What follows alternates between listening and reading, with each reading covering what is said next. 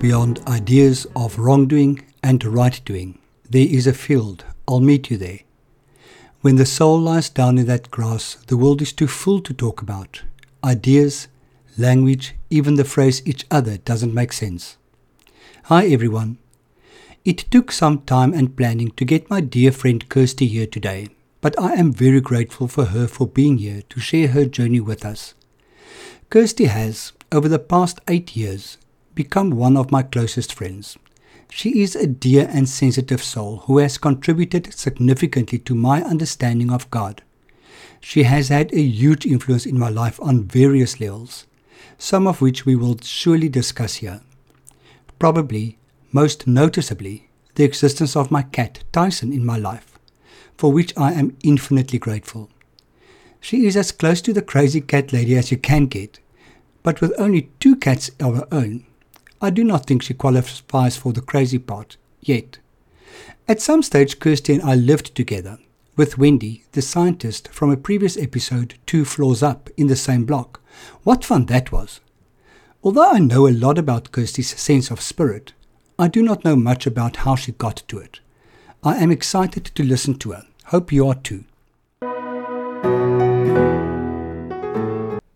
Hey Kirsty, how are you? Good, thanks Freddie. How are you doing? I'm well, thank you very much. I ate far too much. I feel as if I need a nap at the moment. It's your own fault. You made the good breakfast with blueberries. I did enjoy the food though. It was very, very nice. Kirsty, we are here today to talk about your spiritual journey. Mm-hmm. Now, you had a significant impact on my spiritual journey. Because while I'm sorry. Don't apologize to me, apologize to Natura. While I was in treatment, you actually came to share there twice. And I think I kind of stole your concept of a higher power. Well, I don't know if it's stealing as much as it is finding what works for you and what you can relate to and what is going to help guide you through the journey of recovery. Tell me, what is your higher power? My higher power used to be myself, and that didn't work. I was going to say, so how did that work for you? Yeah, no, it didn't. It was a bit of a... I think and see myself as a very logical person. And for me, logic, in a spiritual sense, I also need to see to believe. Okay. So for me, Mother Nature, I can see what Mother Nature does. I've not been brought up in a what I'd call a Christian environment. Religion has very much been a self-driven thing. Hence, I'm not a church religious girl. I'm a free spiritual girl. And if I look around me, I see Mother Nature. I see butterflies, flowers, wind, snow, rain, fire. All these things are either exceptionally powerful or unbelievably delicate and beautifully done, and all those things I can't do. I love nature. I love the feel of nature. I love the innocence and the non-judgmentalness of nature, which really works for me. Fantastic. So ultimately, nature is your higher power. Absolutely. Cool. You said you didn't grow up religiously. Mm-mm. How did you deal with the religious education at school? I used to drive my scripture teachers nuts. Actually, there's one teacher in particular, Miss Turpin, when I was in high school. She was my favourite teacher. She was exceptionally strict, but incredibly loving. I do find that working within strict boundaries is very good for me. But she was also very open-minded to challenges of discussion. So whenever we had scripture, I could see her going, oh shit, she's in this class. Because I would challenge her and say, well, if this is this, why isn't that? And I could never understand, if there is a God, in a logical sense, why isn't this working and why does this happen to people? And it just didn't make sense for me. So nurseries, when I was younger, I went to Sunday school for a while. But when I was in primary school, sort of in a nursery school, beginning of primary school, I would get a lift with people who live in the neighbourhood, because my folks would invariably still be asleep at that time because they used to have wild parties. They were not getting up in time for Sunday school. So I went to Sunday school for a while, and then I wanted to sleep late too, so that stopped. So there's never a sort of a strong religious thread. For me, church is very much weddings, funerals, and christenings. Okay. And to this day, I'm still very much like that. How did it happen that you went to Sunday school then? My friends went, so I wanted to know what it was like Okay. as well. I had a stage in my life where I was FOMO, fear of missing Yes. out. That's changed. My sister's now FOMO, and I'm what I call JOMO, What's that? joy of missing out. Or you're the older of the two? No, you're the younger of the I'm two. the younger. No, she's behind the curve. Let's blame her. She's FOMO. She just wants to know everything and see everything. I'm like, yeah, okay, no, it's fine. Go shopping, leave me behind. Oh, well, I suppose if you're in Australia, there's not a hell of a lot happening. So you have to grab what is happening. Go for it. Let's blame Australia for Yeah, this. there we go. So you grew up in Pretoria, Yes. in the bastion of Afrikanerdom, Behind the Boerewors curtain. very much behind the Boerewors curtain. You've got a lot of Afrikaans friends, and you Yes. met them in Pretoria.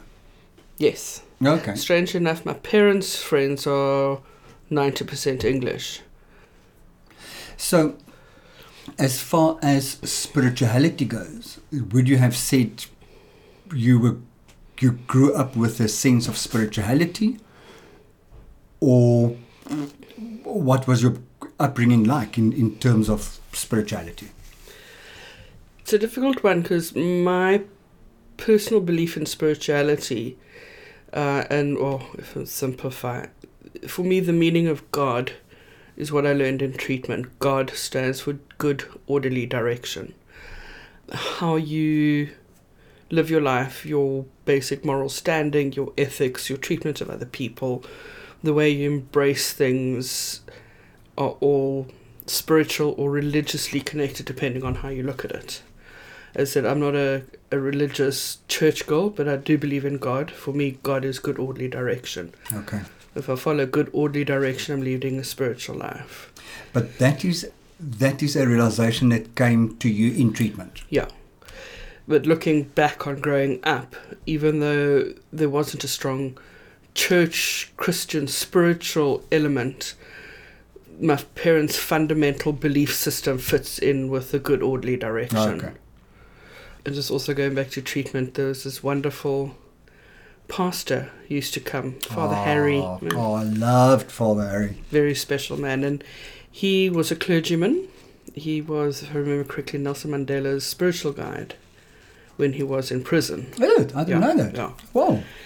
And he I used to challenge him again, they see me coming and they go, oh, here we go. And he explained for me the difference between religion and spirituality very simplistically, which makes sense to me. He drew a row of 4 cups, or four looks like a cup without a handle, 4, and then another 4 underneath. And the top 4, he put a roof, and he put a symbol for a Muslim mosque, and he put a symbol for a synagogue, and he put a symbol for a church, and I can't remember what the other symbol was, and all of them had roofs on, and that was the religion, and that's how the Roman Catholics worked, and the synagogues worked, and the Jews worked. So everyone is very specifically, this is how this religion is.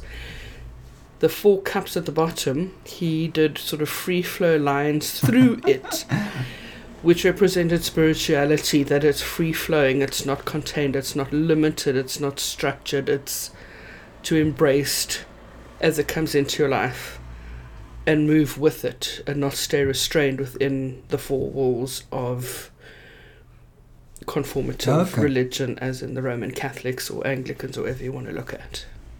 So that for me is how my spirituality works. It's free flowing. It moves around. It embraces everything that's good. Yeah. Whether it is something I hear about Muslims or from the Jewish, the Torah, wherever, it doesn't matter.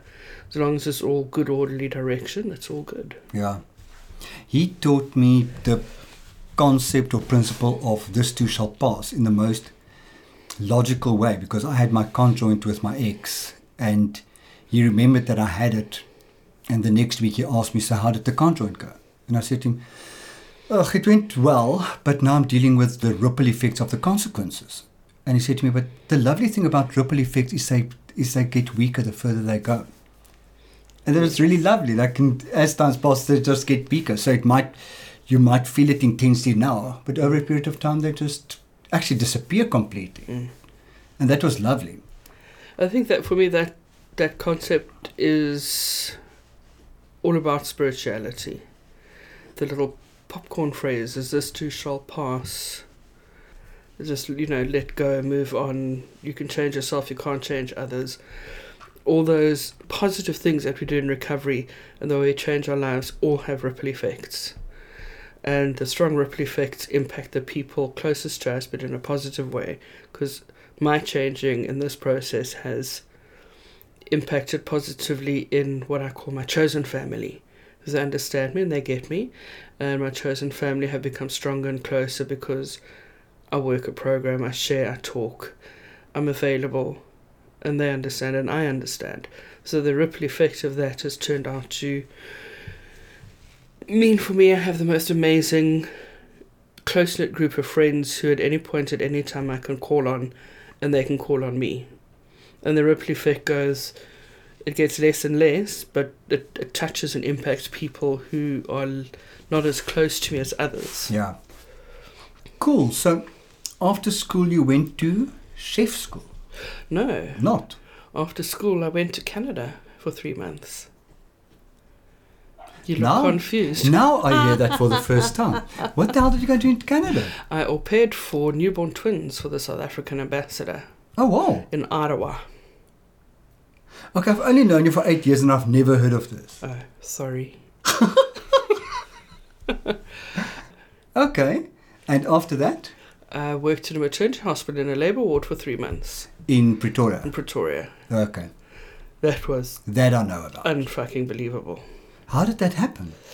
My dad's a doctor, and when I was in high school, on weekends when it wasn't exams and the nursery was busy in the hospital, I'd work weekends and school holidays and help with the newborn babies. Aha. So when I came back from Canada, before I went to study, they were short in the labour ward, so I used to help admitting patients and set up theatres and labour wards and watch babies being born, and it was, very special time. Ah. Hence the fact that you could not too long ago help a lady give birth on the highway. Or next to the highway. Next to, yeah. Luckily it wasn't on the highway, but too many cars, but that was also a very special moment. It's almost like Mother Nature keeps putting things in our path that's trying to tell me something, and there's sort of a passion around nurturing, helping, nursing. Nursing was initially one of the things that I was considering doing, being a midwife specifically, to work in the maternity hospital and helping with the baby on the side of the road. My housekeeper, who I'm exceptionally close to, didn't want a husband there because all the older women in the community had told her your husband can't see what's happening. She's 25 and was very nervous, and I had the privilege of being her doula when she gave birth to her first daughter, Grace. So, Yeah, that's very awesome. special. That's quite a spiritual experience. Huge. I left there feeling just, I couldn't actually feel a feeling. It was so overwhelming that it took a day or two to actually process. And Yeah. when I got home, I just sat on the couch with tears running down my face and the biggest grin you can imagine wrapped around my face. Awesome. It was very special. Cool. So after maternity ward, you went to chef school? No, then I went to waitress. Oh, no. Okay. I waitress for 6 months in a restaurant in Pretoria. A place called Pirates Cove. It's hysterical. It's like a theme place. Where the hell was that? In Linwood. Down out on Linwood Road. There used to be a club there called Limelight. Before Pirates Cove. And then it turned into some dodgy place. I can't remember. I used to do a vast amount of drinking at the place next to where Limelight used to be. But what was that place called? The Oyster Bar. Was the Oyster Bar? Because there was Pirates Cove, and next to Pirates Cove was an oyster bar. So we'd work and feed the hungry and then go and drink like fish next door. Because I used to do the long twirly chips. Yeah, curly fries. Yeah. Yeah. So that was at the oyster bar. Yeah. Okay. I think God, so. that was my drinking joint. The amount of time and energy I spent there. And money. And money, absolutely. And then you ended up in chef school. Yes. Was that always the intention when you left school, that you wanted to chef? Yes. Okay. And honestly, when I think of chefs, I think of Gordon Ramsay, which doesn't I'm a bit exactly... prettier. Which yeah, that you definitely are. Mm. And you have a less foul mouth. We could debate that. But when I think of chefs, I think of very, very unspiritual, foul-mouthed, drinking, possibly drugging picture in my head. Was that your experience? Absolutely. Is it because of the fast pace, of the stress, of the... It's almost... Chefing is, for me, it's more of a culture. Your hours don't fit in with anybody, any of your friends. Yeah.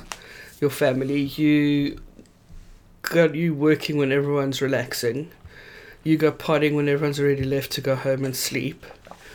You're asleep when everyone wakes up to go to work. So you end up sort of being quite a morning person. So you have a very unique routine with other people, have a very unique routine. Yeah, and you work hard. You know, if you're in a big restaurant, you work hard. You sweat you pump out food at a rate. The adrenaline rush is literally like a drug. When you have a busy service, it pumps.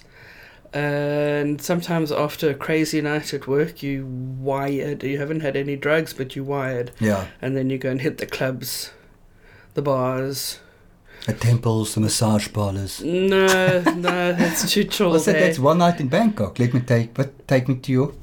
What's the words? One night in Bangkok. No, we'd have to Google search that. Anyway, there's something about bars and massage parlors, bars, clubs, massage parlors. Like if we were working Saturday meant you went in the morning and you did a deep clean when I was working in London. Deep clean of the restaurant, and then you'd have a break and we'd walk into the pub next door to the restaurant, and then you as well. So they'd see you walk in, they knew what your drink was, and before you got to the counter, your first drink was already on the bar. Ah. Yeah. Many a night we had lock-ins, because pubs need to stop serving alcohol at a certain time. And because we got on so well with the waitresses and the bar girls, we used to get locked in and then just carry on drinking. Or we'd hit the clubs with a few drugs in our back pockets. just a normal night out in London. Just a normal Saturday night fare. Nothing, yeah. But you also spent quite a lot of time working at beautiful lodges in South Africa. Yes, I did 2 years at a beautiful private game lodge in Mpumalanga, which was unbelievable. That must have been a wonderful closeness to nature. Did you have time to appreciate that? Were you in a mindset, in a space that you could appreciate the beauty around you and the nature happening? Initially, the first year and a half, I definitely was. We used to also go on staff game drives. So it would just be staff that got on a vehicle if there was a ranger who was free. We'd just bundle our stuff and bugger off into the bush. We'd game view and we'd just sit and watch and listen and be with, which was awesome. A few times it was beautiful, sort of late summer, autumn, when it starts cooling down, and clear skies, and because there are no lights around, the stars are phenomenal. And we'd go and lie on the landing strip, the airstrip. So it was warm. And on one end of the landing strip is a Pride of 20 lion enjoying the warmth of the town. On the other side is 20 staff from camp. Understanding the sort of boundaries of how far you can and can't step to each other. Oh, wow. And the game rangers would sort of do an astrology chat and point out and what this was and this and all the different stars, and it was absolutely amazing. Sounds awesome. One of the scary moments was sitting on my stoep after a hectic day. It was about 11 o'clock at night, smoking a big fat reefer and relaxing totally, and just sort of half falling asleep and sensing something around me, to wake up to find a hyena right next to me. If I'd put my hand out, I would have been tickling under his chin. Are you serious? nearly shat myself.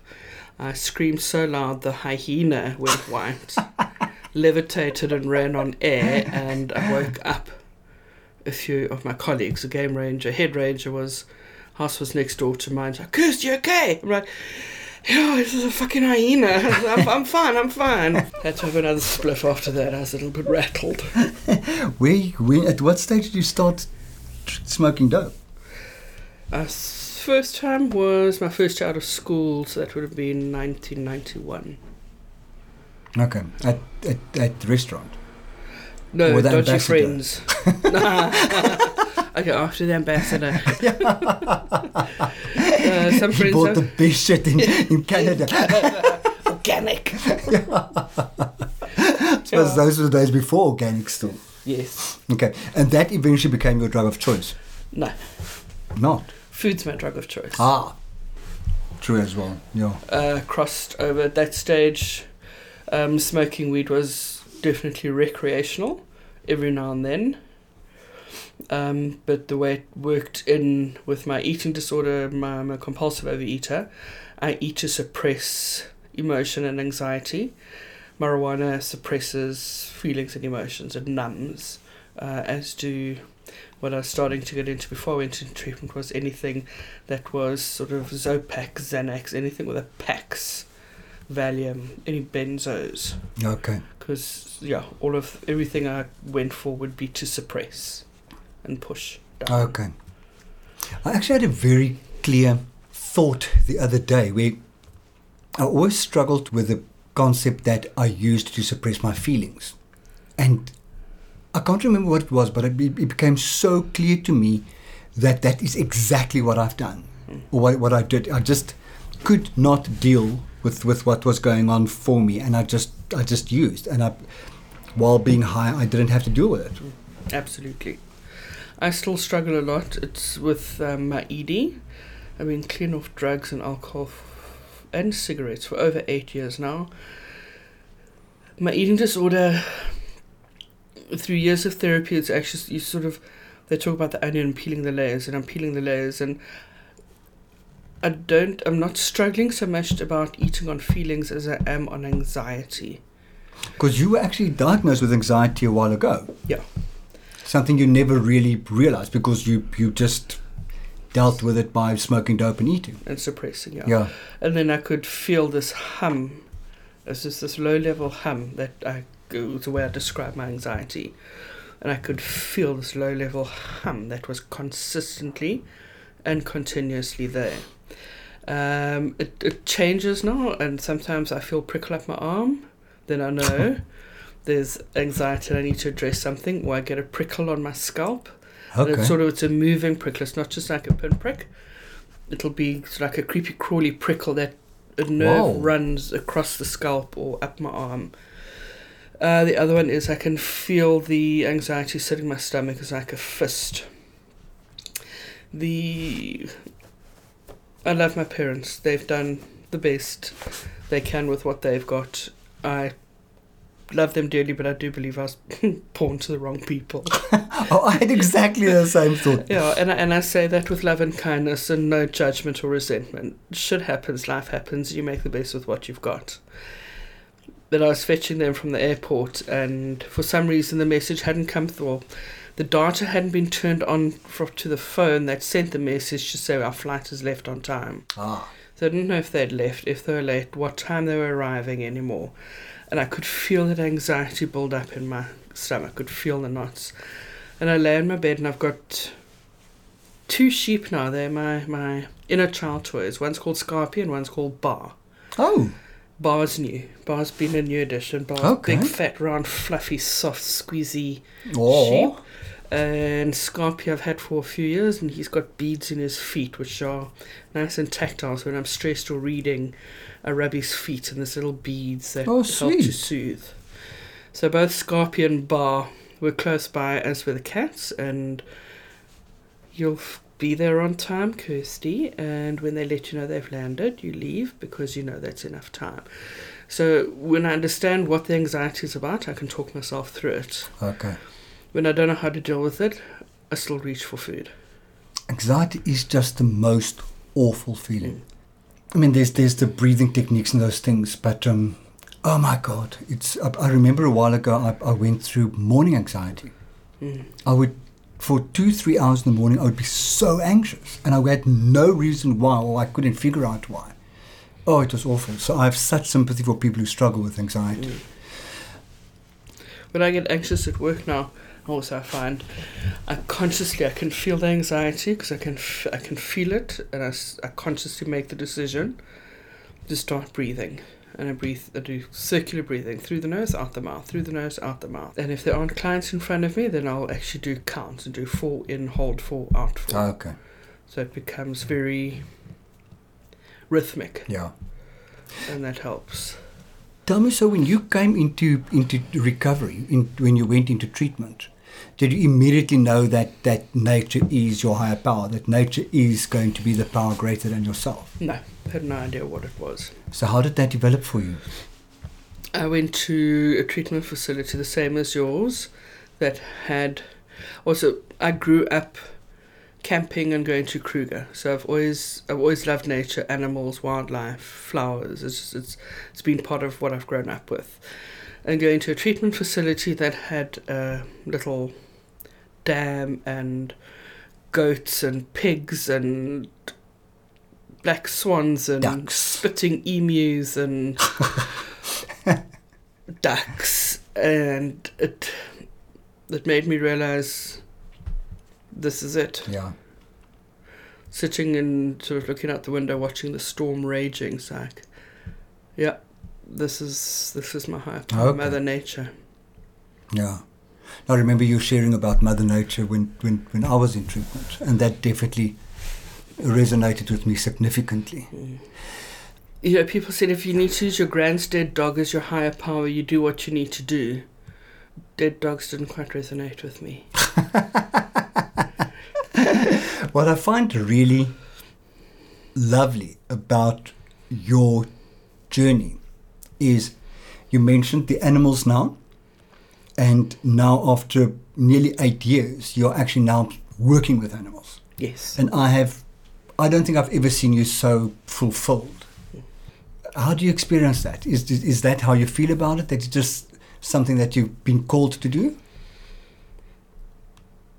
The first time I started working at the vet, it was part-time, and I loved it. It's, you know, I've always, even though I'm an introvert, I'm an extrovert at the same time. It's such an interesting comparison because I'm an introvert, but my work persona is an extrovert, but my true persona is an introvert. And I hide my introvert quite carefully because it's an insecure side of me. Guarding. Yeah. And at work, all my jobs and every work I've ever done has been interacting with people on a sales level, restaurants, waitressing, and running the practice now also. So communicate and spend a lot of time with people. What's really nice about this is I love animals. I've always loved animals. I love the untainted innocence of their reaction to you, the unconditional love, the fact that by getting down to their level and talking quietly, you can calm them, you can nurture them, and by that I'm getting nurtured. So it's a very two-way affection. They're dogs that come into that practice that pull the owners up the stairs, and they know which side of the desk I sit, and they come straight to me. Their tails wagging. Out, help! Yeah, it's a combination because we also do a bit of Pavlov's bell. They look at me and I go, "How are you?" and they lick their lips. Because I have a cookie jar on my desk. The feeder. I'm a feeder without it. Oh, I'm a feeder as well. Myself and others. I have to acknowledge that. My name is Freddie. I'm an addict. I suffer from depression, and I'm a feeder. Yes, absolutely. Hence my cat looks the way he does. But the thing is that for me, it's so important that their visit to the vet isn't only about needles, thermometers, tablets, being bodily invaded while they check out, because nobody likes that. With animals, you can't quite explain what's happening. So to make sure that you love them and kiss them and cuddle them and give them cookies so they have that good experience with the bad is really important. Cats are different. Cats are different. They're little shits. They don't fall for that cupboard love with biscuits. Kirsty is the cat lady, by the way. Crazy cat No, lady. she's not crazy. She's just a cat lady. Cat whisperer. Love, yeah. And the vet that you work for is an excellent vet. Yes. But let's face it, his bedside manner sticks. No, his bedside manner is great. What? No, he's great. He's hence the fact that I arrived home all covered in blood one day after taking your cat to the vet. But we understand that was a difference, you know, to keep it PC, man's finger, little kitty's butthole. I understand why you were shredded. I still say he could have warned us. Yeah, but then Georgie would have heard and that would have been all bets off. It would have been worse. You've got to do some things by surprise. What I find interesting is you're saying about the introvert extrovert, because you get along so well with people. Do you like people? Some people. I prefer animals. Yeah. What I also find interesting about you is your commitment to friendship.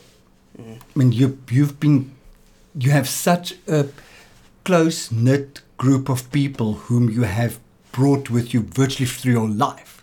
There's not a lot of people that can say that. And for me, that's amazing. What does practicing spirituality mean to you?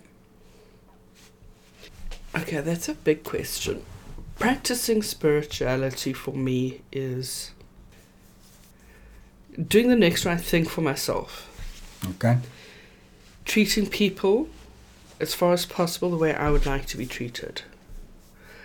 Behaving in a way that promotes me for who I am in a non-egotistical way, but in a spiritual way. Doing kind things, or, you know, it's like the old lady who walks up the road, depending on what the traffic's doing, will depend on which way I go home. There's an older lady who walks up the road and she doesn't beg, she just stands there and looks at you and she's sweet. And some days I can and some days I can't, but when I can, giving without expecting anything in return. And then seeing that smile on her face and getting pure joy and feeling a sense of peace that I've done something nice for her. Yeah. Because I am in a better place financially than her, and I still struggle financially, and I sit with my head going, I can't do this, I can't buy this, I can't buy that. And realizing, materialist, you've got a roof over your head, you've got 2 cats, you've got a car, you've got a job, you've got da-da-da-da. And here's a lady who doesn't have all that, and that puts my spirituality back into me, and it's like, it's okay. Yeah. And it's little things, being kind and caring and nurturing. And for me, with work, 90% of our clients are just spectacular people. You have, no matter where you go, there are always going to be those people that just ruffle your aura, whether they do it intentionally or you allow them to, we can debate that. But some people are just assholes. Absolutely. That's part of acceptance in life journey. Some people are just assholes. I can change myself, I can't change you. You'll be a dick for the rest of your life, and that's just the way it is. But I don't do things that work for recognition either when it comes to clients who've lost pets or are struggling. And one of the biggest things I've learned in treatment is just because somebody's crying, it doesn't mean you can hug them. And being aware of other people's space, and that for me is also part of my spirituality. Clients distressed, may I hug you? Okay. And if they invite you, you give them a hug, and if they don't, you don't. And that's also very big, but it still blows my mind. And I think it's also my higher power in a way, because I struggle to understand the impact I have on other people's lives. And you, for instance, have told me, other people tell me, you do not realize what you bring and what you give. Absolutely. And I struggle with that sometimes. So what's amazing at the vet is bunches of flowers arrive, and I immediately assume it's for George, the vet. Yeah. They're like, no, it's for you. I'm like, what? Why? And it's a client who, I've done my job. Yeah. Thank you for everything, and that's helping me to understand the impact I have on other people, and that for me is spirituality. It's my higher power saying, Hello? Yeah. Don't beat yourself up. Look at the positives. This is a gift from somebody, but it's not just a flower gift. It is a gift to help you understand what sort of person you are. That you have something to give, that you are making contribution. Yes. Well, if I thought about a few things now while you were talking. One of them was that earlier when you said you haven't smoked now for about 8 years, it's thanks to you that I stopped smoking. Well, And it was. Initially, it was a bone of contention. No, at that stage, I was really not happy. But looking back, I have you to thank for it. Or I possibly would still be smoking. And I'm very happy that I'm not. The other thing is, Kirsty has recently connected with an old friend of mine at the vet, and through that brought an old friend back into my life, which is lovely. Yeah. So those type of things you do without even thinking about it. So you really make a huge contribution. But what I really hear from your understanding of spirituality, and that I find really interesting, is that it starts with you. Not in a selfish way at all, but if you're okay, you can spread the okay. The ripple. Yes. Again, the ripple, yeah. But if you don't take care of yourself first, then everything's going to fuck out along the way. So that I really like. In treatment, I used to think, they always say you're the most important person. And I used to look at that and think that is just such a selfish fucking way of looking at life. And as I've progressed through and looking back on the 8 years, I am the most important person from a perspective. Thank you. From a perspective of got that one. Spirituality, well-being, and all of that. And when I'm spiritually fit, the ripple effect that I have on other people's lives is spiritually positive and reinforcing and good. And if my spirituality is empty and I'm not feeling good, I introvert, I retract, I remove myself. That's negative and bad for me. It means I'm not supportive and I don't have the positive energy putting out, which is goodness, light, love, kindness, nurturing, all those beautiful spiritual principles. I love the word you use, spiritual fitness. That has really become a huge concept for me in my recovery, but also for my sponsees and for clients. We tend to think because we had spirituality at some stage, it kind of sticks. But we need to work at it. It's something that we constantly need to... The only thing that sticks is shit. So it's cock on a volkenberg, like my mother used to say. Yeah, that shit sticks. But it's warm for a while. Yeah, absolutely. But, you can sit in misery for the rest of your life and feel sorry for yourself, but you're going to stay in the same place. Doing the next right thing for yourself and being spiritually fit means you remove yourself out of the warm, smelly shit. And sometimes it's very uncomfortable. And I still remember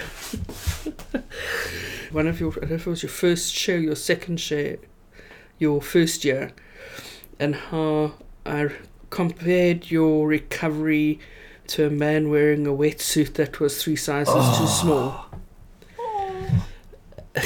And you really did that. Fuck, it was uncomfortable. It was, And that's, for me, is also my recovery in the beginning, was a wetsuit that was 3 sizes too small, because I didn't understand the spirituality side of it and the recovery side of it. And it's not about perfection, it's about progress. Yeah. That's another thing where you saved me, is that 2 years clean, when I was so depressed and so unhappy, when you actually intervened and said kind of, this is not okay. Something's wrong. You need help. To go. Yeah, you really need professional help. And thanks to that, I got the professional help and my life has changed drastically. So another thing, it's really huge. Kirst, what does happiness mean to you? We all have all those people in our lives, So like Wendy, who you've spoken to already, you and Wendy are my go-tos. My recovery is different to others. I don't go to all the meetings like you do, but I talk to my dietitian, my psychologist, and I phone a friend. If I don't know and I'm confused, and I'm not sure if my reaction is in line with what's actually normal, I will phone. You check. And I'll phone you and Wendy. And my recovery at the moment is different. I don't go to a lot of meetings and I don't do a lot of step work. But when I go to work, I take my spiritual high power, I take Mother Nature with me. I have a desk that looks out onto a park. I can see the weather and the wind and the trees. I have animals that come in.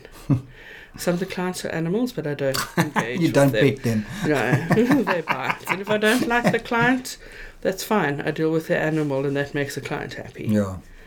So, spiritual, I work my program in a different way, but I still stay connected to my higher power, to the people who understand me and can help me. And as I said before, and I saw a thing on Facebook about you get your given for me. The older I get, the more I realize I have my given family and I have my chosen family. And my given family are incredibly important. My chosen family are the ones who are always there to support me because they get me, they understand me. And if I don't surround myself with my chosen family, excuse my French, I'm fucked. Yeah. Because let's face it, the given family just don't get it. No, they can As try. much as they but love and they yeah. try, it's just not. Last question, and I'm going to do it differently today. I always ask people, are you happy? And it's always interesting to see people's reaction. So I'm going to say to you, what is happiness for you, and have you attained your understanding of it? Where I am now, at this stage of my life, a happy day is having been a productive member of society, having woken up, brushed my teeth, packed my breakfast and my lunch, gone to work, done the job to the best of my ability, cuddled some animals which fill me with love and happiness, leaving work, going home, lying on my bed at the end of the evening with my 2 cats, and Which are Bar beautiful and 2 cats, Scarpy. by the way. Yeah, Lulubelle and Twinkle Toes with Bar and Scarpy, rubbing both their tummies, going, this is a happy day. That is what I'm having at the moment. And That's it's not fantastic. about money, and it's about, was I good to people? Did I have a good impact? Have I been productive and earned my salary? Is my belly full? Have I paid my bills? And I know my cats love me. Are your as they wait taxes for up to the door. date? Who's that? I paid tax the other day. I can't afford to. I felt so bitter about it. But let's not go there. Well, I pay tax every month, so I'm not even going to stress, and I Oh, earn cool, below what you Oh, have fantastic. to. So I'm like, whatever. Good. Yeah. But Yeah, if I get home and have a quiet evening in bed with my 2 cats and my 2 sheep, that sounds like a farmyard. Gus, thank you so very much. I really appreciate it. And you must have a beautiful day and give hugs to your kitties. Kisses too. They like kisses. Cool. Kisses too. Okay. Thank you. Thanks, Freddie. Bye. Bye. Thank you, Kirsty, for sharing your story with us today. Kirsty and I share nature as a higher power, but she seems to have had a much earlier understanding of its significance in her life than I did. I heard her sharing her story twice while I was in rehab and was extremely taken by her spiritual connection with Mother Nature. I am so incredibly happy for her that she gets to work with animals, which she loves so dearly. I take my hat off to her for her success in getting animals homed. Not that it is part of a job, but due to a love for the cause, her passion speaks and people around her listen. It is due to her that Yaku got our other cat, Pokkel. Thanks, Kirst. He is such a gift. That is Pokkel, not Yaku. Oh no, actually both of them. But Kirsty had no hand in getting Yaku into my life though. I wish you all the love and kisses in the world. If you want to know more about what I do, please feel free to connect with me on my website, which is www.freddy.org.za, or find me on Facebook at www.facebook.com/freddy.org.za/, or on Twitter at @RensburgFreddy. Remember that Freddy is always spelled with an IE at the end. Be safe. Bye.